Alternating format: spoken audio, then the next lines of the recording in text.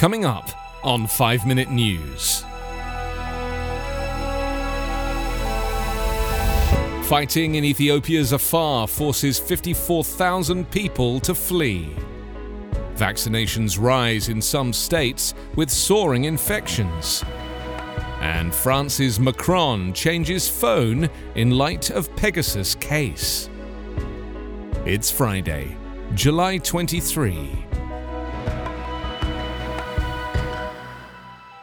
I'm Anthony Davis.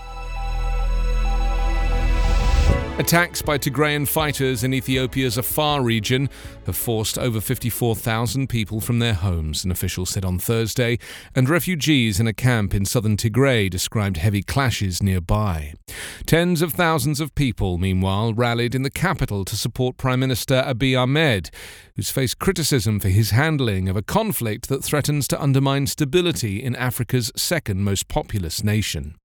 Tigrayan fighters who want the Ethiopian government to accept their terms before talks on a ceasefire can begin have taken control of 3 districts in Afar this week.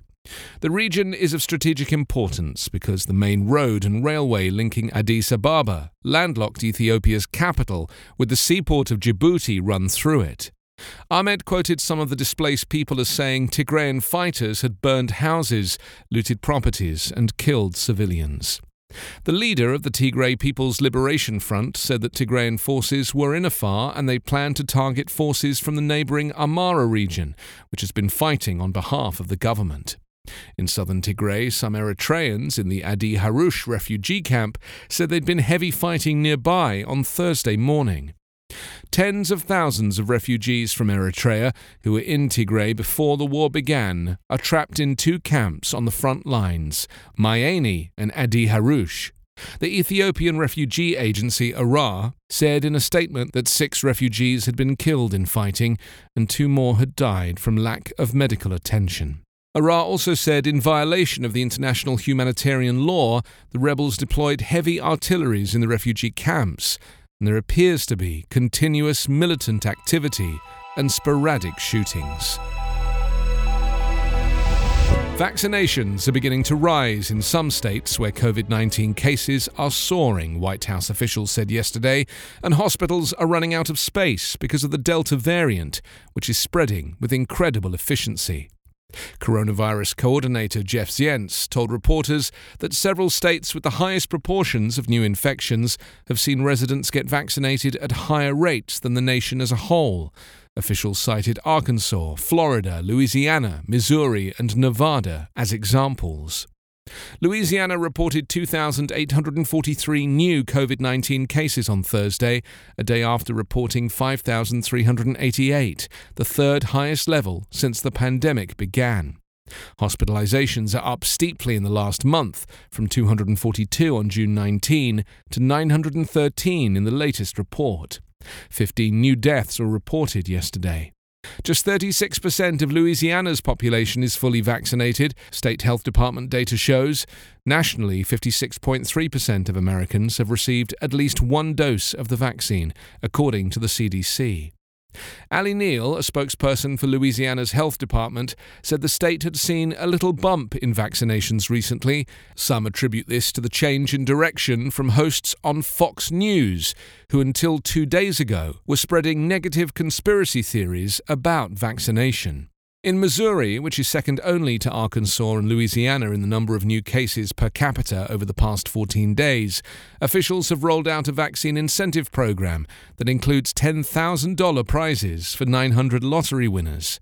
The state lags about 10 percentage points behind the national average for people who've received at least 1 shot. French President Emmanuel Macron has changed his mobile phone and phone number in light of the Pegasus spyware case, a presidency official said on Thursday in one of the first concrete actions announced in relation to the scandal. Government spokesman Gabriel Attal said the president's security protocols were being adapted in light of the incident.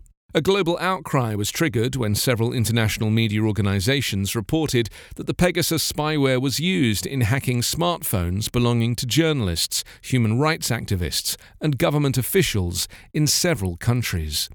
In Israel, home of Pegasus developer NSO Group, a senior lawmaker said a parliamentary panel may look into spyware export restrictions. NSO says its software is used to fight crime and terrorism and has denied any wrongdoing. Obviously, we're taking this very seriously, Attal told reporters hours after an emergency cabinet meeting focused on the Pegasus allegations.